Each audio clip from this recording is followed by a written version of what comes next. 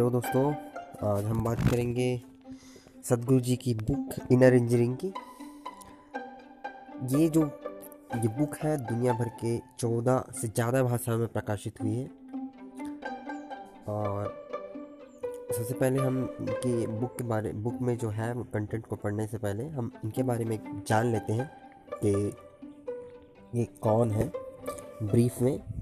तो सद्गुरु जी हैं, वो एक योगी है, दिव्यदर्शी हैं, एक आधुनिक गुरु भी कह सकते हैं इनको।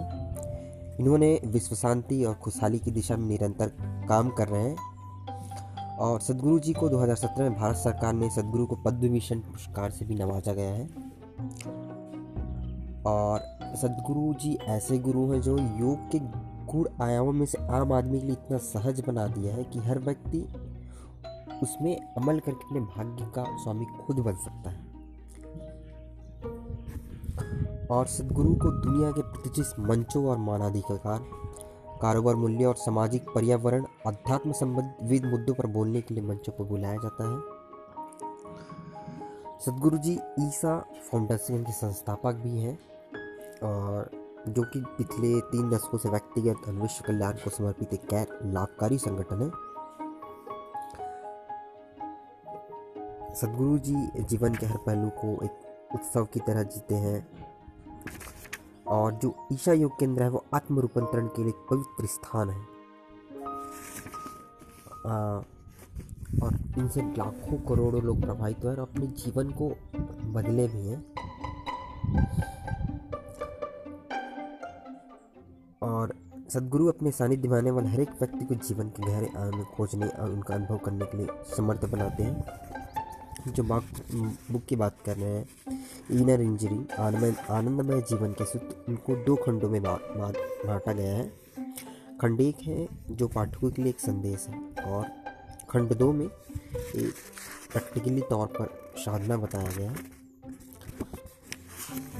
हम देखते हैं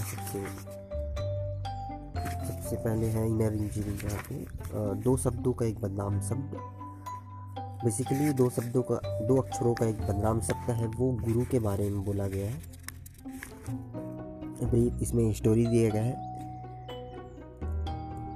और बताया गया है कि गुरु के नाम पे कैसे लोग इतने भ्रमित हो रहे हैं और उस चीज को, गुरु नाम को बदनाम कर रहे हैं।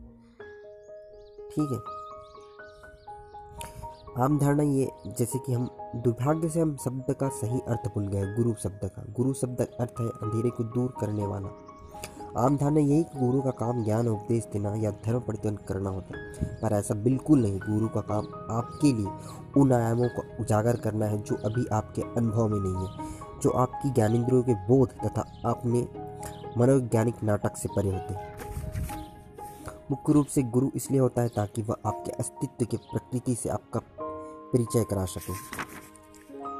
आजकल बहुत सी गलत, खतरनाक ढंग से बहकाने वाली शिक्षाएं दी जा रही हैं, जिनमें से एक डिसिपल में रहना। ऐसी शिक्षा देने के पीछे धारणा यह है कि अगर आप चाहे तो आप कहीं और भी रह सकते हैं।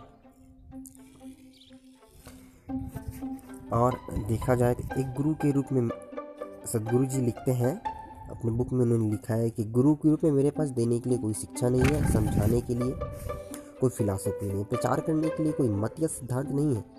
ऐसा इसलिए क्योंकि मानवता की समस्त बीमारियों का एकमात्र हल खुद का रूपांतरण है, आत्म रूपांतरण, खुद को धीरे धीरे बेहतर बनाना।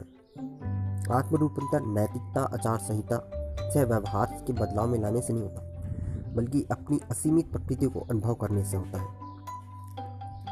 आत्म रूपांतरण का मतलब है कि अब पुराना कुछ भी नहीं, यह जीवन को जानने, अनुभव करने के पूरे आयाम को ही बदल देता है। इसको जानना ही योग है। जो व्यक्ति अपने जीवन में इसे साकार कर लेता है वह योगी है। जो इस दिशा में अपने मार्गदर्शन करता है वह गुरु है। गुरुदेव जी इस बुक के माध्यम से आप लोग को हमेशा वास्तविक बनाने, मतलब जो उनका मोटो है वो यह है कि एक विज्ञान भेंट कर रहे हैं आप लोग को। ये कोई पुस्तक नहीं है, बल्कि एक विज्ञान भेंट करती, कोई शिक्षा नहीं बल्कि एक तकनीक भेंट करती। ये कोई नियम नहीं है बल्कि एक मार्ग भेंट करती। उस विज्ञान की खोज करने का, उस तकनीक के ऊपर काम करने का, उस समय पर चलने का अब समय आ गया है। गुरु की यात्रा मंजिल नहीं बल्कि वह रोड मोड़ है। आंतरिक आयाम एक अनजाना इलाका है। आंतरिक आयाम एक बहुत बड़ी बात है। आंतरिक आयाम, अगर आप ऐसे रास्ते पर चलते हैं जो आपके लिए अनजान है तो ये एक अच्छा नहीं होगा कि आप उससे हो। एक तरह से गुरु का मतलब होता है जीता जागता रोड मार्क, यानी जीपीएस। ओके, गुरु, अब इसको हम गुरु पाथ फाइंडिंग सिस्टम्स भी कह सकते हैं। इसलिए 2 अक्षरों के बदनाम शब्द आपका काम दोगुना आसान बनाने के लिए मैंने सोचा इस 4 शब्दों को अच्छा बना लेता हूँ, सदगुरु। थैंक यू दोस्तों। हम नेक्स्ट ऑडियो में जो पार्टिकुलर के हम पहले चैप्टर की बात करेंगे कि फर्स्ट टाइम हम सदगुरु के बारे में बात करेंगे जब उन्होंने पहले बार अपनी शुद्ध बुद्ध खो दी थी। उनके साथ ऐसा क्या हुआ, फर्स्ट स्टेज उनकी स्टार्टिंग लाइफ कैसे जर्नी उनका कैसे स्टार्ट हुई, उनके बारे में हम बातें बताएंगे। ओके, थैंक यू दोस्तों।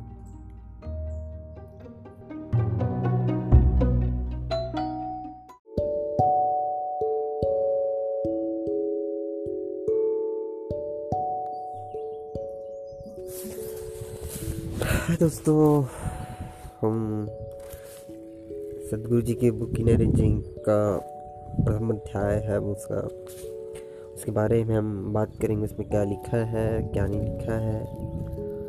तो जो आज का जो टाइटल है वो है जब मैंने अपनी शुद्ध बुक खो दी थी। और बेसिकली इसमें चामुंडी पर्वत का बहुत जिक्र हुआ है भैया। और चामुंडी पर्वत ऐसी जगह है जहाँ पे मैसूर में इंसान दिल टूटने पे भी वहीं पे जाता है, कुछ काम रहे फिर भी वहीं पे, मतलब ऐसा एक चलन था वहाँ पे। ठीक है, तो सबसे पहले बुक में लिखा गया है, वो एक लाइन लिखा गया है अलग से।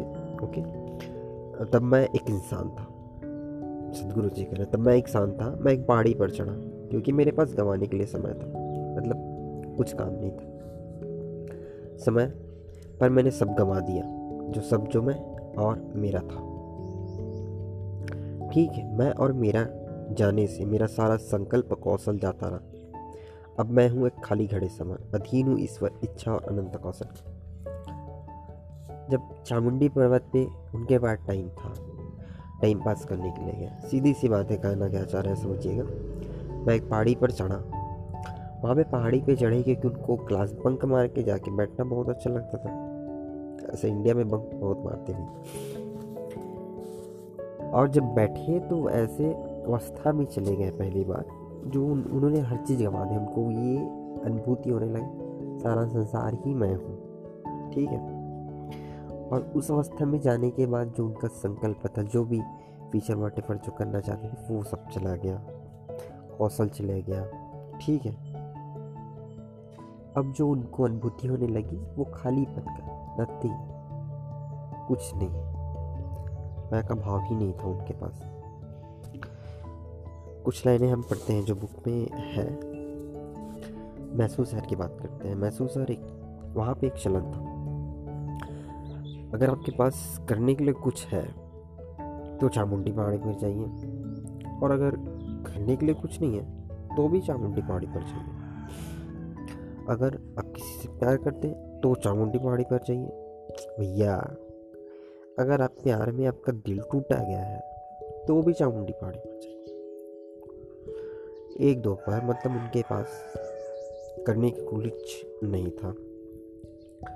गुरु जी के साथ हाल ही में मेरा दिल भी टूटा था और इसलिए मैं चामुंडी पहाड़ी पर चला गया।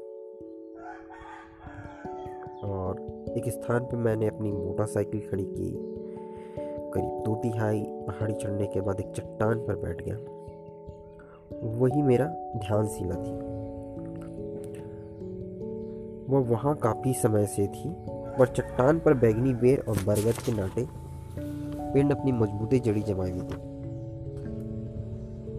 और वहां से ना शहर का मनोरम दृश्य दिखाई देता था। उस क्षण तक मेरा जो अनुभव था उसके अनुसार मेरा शरीर और मन दोनों मैं थे, शेष विश्व बाहरी।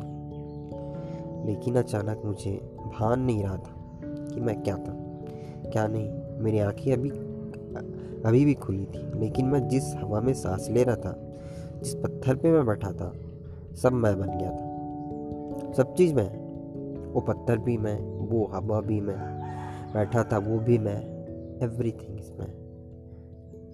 वहाँ जो कुछ था सब मैं था। मैं सचेत होते भी चेतन नहीं था। चीज़ों में फर्क कर पाने की इंद्रियों की प्रकृति खो चुकी थी। इस बारे में जितना ज़्यादा कहूँगा ना, उतना ही ज़्यादा पागलपन लगेगा, क्योंकि जो हो रहा था ना वो अवर्णनीय था। मेरा मैं हर जगह व्याप्त था। हर चीज़ अपनी तय सीमाओं से परे विस्तार कर रही थी। हर चीज़ विस्तृत होकर दूसरी हर चीज़ें में समा रही थी। इस संपूर्णता की आयाम रहित एकता थी। बस वही पल अब मेरा जीवन है। बस वही पल अब मेरा जीवन है।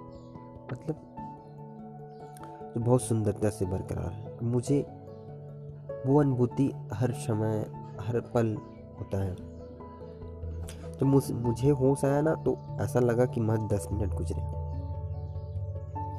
लेकिन मेरी घड़ी की सुइयां बता रही थी कि शाम के 7:30 बज चुके थे। यानी 4.5 घंटे बीत चुके थे। मेरी आंखें खुली थी, सूरज ढल चुका था, अंधेरा हो गया था। मैं पूरी तरह से सतर्क था, लेकिन उस पल तक जिसे मैं मानता था, वो पूरी तरह से गायब हो चुका था।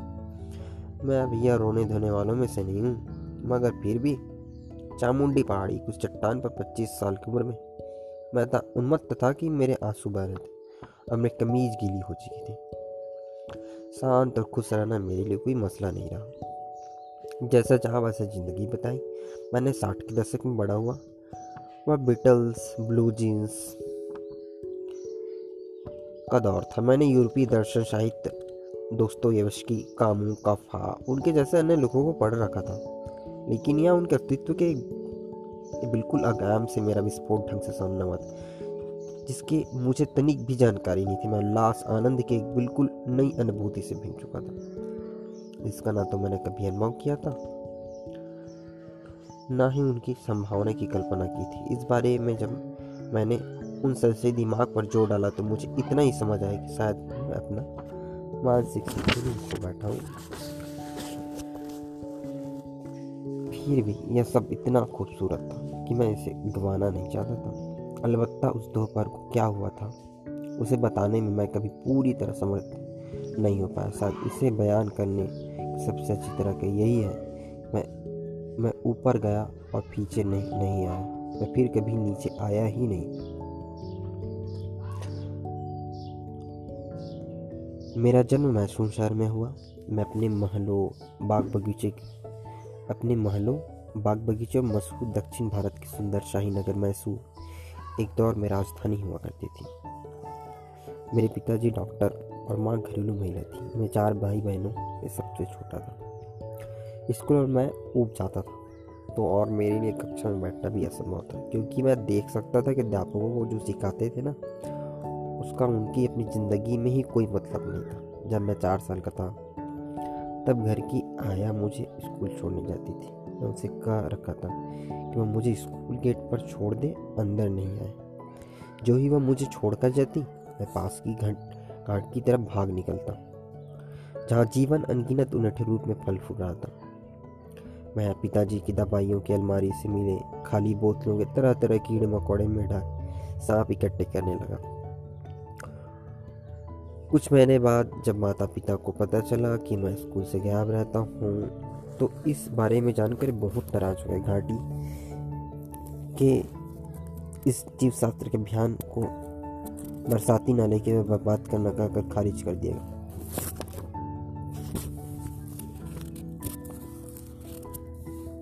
तब मेरा अपना ध्यान कहीं और लगा दिया, करने के लिए कुछ ढूंढ लिया।